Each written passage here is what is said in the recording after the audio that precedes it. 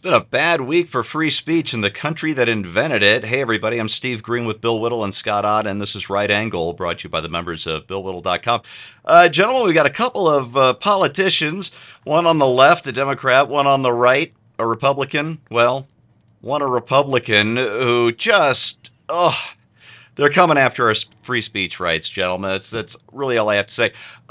It started a couple of days ago with New York Governor Kathy Hochul, who's on this big anti-crime kick, except, instead of actually going back and doing policing and things that work, she wants to collect data and reach out to people, specifically by surveilling social media. This is what she said.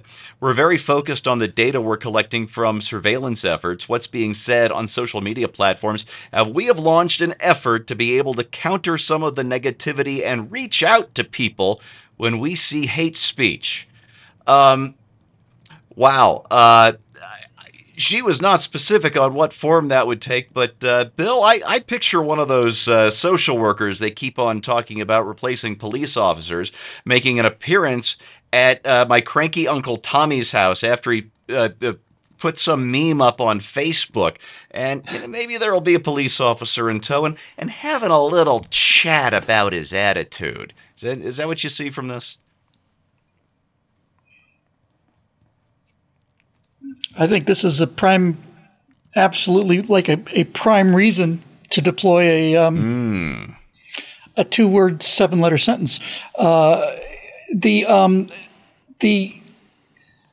You would think that anybody who is in position of government would feel the recoil at this. I mean, seriously, you would hope that people elected to the government that our founders handing down to us would feel their skin crawl at the suggestion of what she's talking about. There's so much wrong with this, but clearly the single thing wrong with it is hate speech is defined as anything that the Democrats don't like. And there's no standard and there's no consistent standard. It changes all the time. So this idea of hate speech is the same thing as a hate crime. I don't believe in hate speech and I don't believe in hate crimes. If you murder a gay person because they're gay, that's first-degree murder. But it's not more special murder because they did it because he's gay. All it does is define down the standards that keep us on the right side of freedom. So when you hear a governor saying, we're real excited about all the data we're collecting on our own citizens, it's time to get a new governor. And that's not going to happen. So what's going to happen is they are going to get the surveillance state. When I say they, I don't mean everybody. I mean places like New York are going to get the surveillance state that they asked for. And they're not going to like it very much. And all of the surveillance that they're going to be able to do in the cities, Steve, is they're going to be able to survey the destruction of urban areas because of the policies that they have grown more and more attached to, the further out into left field and the further away from any center of gravity of reason that they can possibly Scott, come up with. The other one was Nikki Haley, the former South Carolina governor, Trump's UN ambassador, and now GOP presidential candidate. She wants to eliminate anonymity on social media. And I'm not even sure how you're going to define social media, whether that's just strictly social media sites like Facebook and Twitter, or if that would include free blogging sites like Blogspot, because, they've got a comment section. You can't publish your hate on there anonymously. Here's what Haley said talking to Fox News on Tuesday. She said, every person on social media should be verified by their name. When you do that, all of a sudden people have to stand by what they say, and it gets rid of the Russian bots, the Iranian bots, and the Chinese bots. And then you're going to get some civility when people know their name is next to what they say, and they know their pastor and their family members are going to see it. And Scott, the first thing that occurred to me, and apparently it's the first thing that occurred to everybody, is that the authors of the Federalist Papers, if Nikki Haley were in charge, wouldn't be able to publish them on Twitter.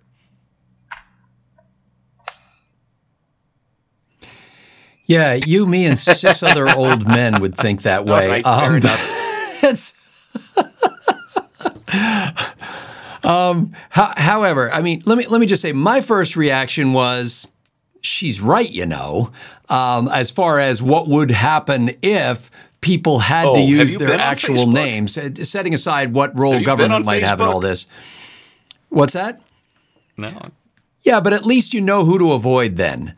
And if you have to verify who you are, then it kind of cuts down on a lot of the random stuff that's being ginned up by strangers. At least I know that I can unfriend my brother-in-law, and he's gone. So, and it's funny because from the beginning, way back in the day when they had these like bulletin board forum kind of things, I forget what they even called them. I was part of some group that was some education discussion group.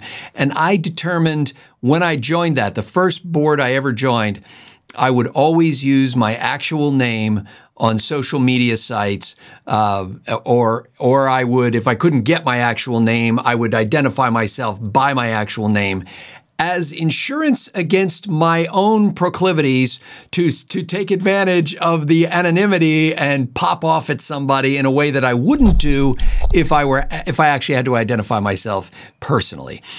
So on a kind of social level or on a moral level, I think it's better if people actually identify themselves that way. On a government interference level, like government should make it happen like this, as much as I think it might improve the world, I don't think government should have anything to do with that. And Steve, if I could throw in one thing, when you were talking about Kathy Hochul in New York policing social media, basically, or surveilling social media, was she doing that just to catch people engaged in hate speech, or is she suggesting that's a way, when you find the hate speech people, you're heading off a greater crime? She was not very clear. All she wanted to do was brag about how her surveillance efforts were going to were a big part of her anti-crime campaign, which seemed...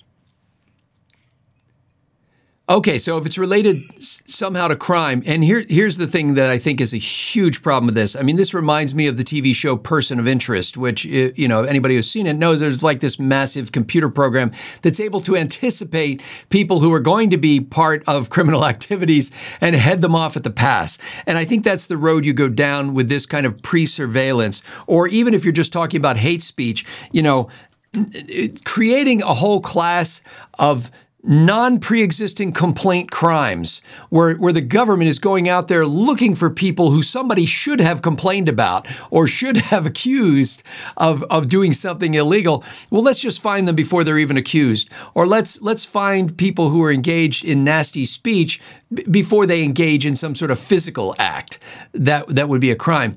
That's a road nobody wants to go down, except perhaps some politicians. They ought to take her and strap her into Malcolm McDowell's chair in Clockwork Orange and force her eyes open and make her watch the lives of others for 10 hours straight while Beethoven is playing. And then see how she likes it, Oh boy, as I said, it's been a rough week for the First Amendment. We've got people attacking it from both sides. It makes me sad.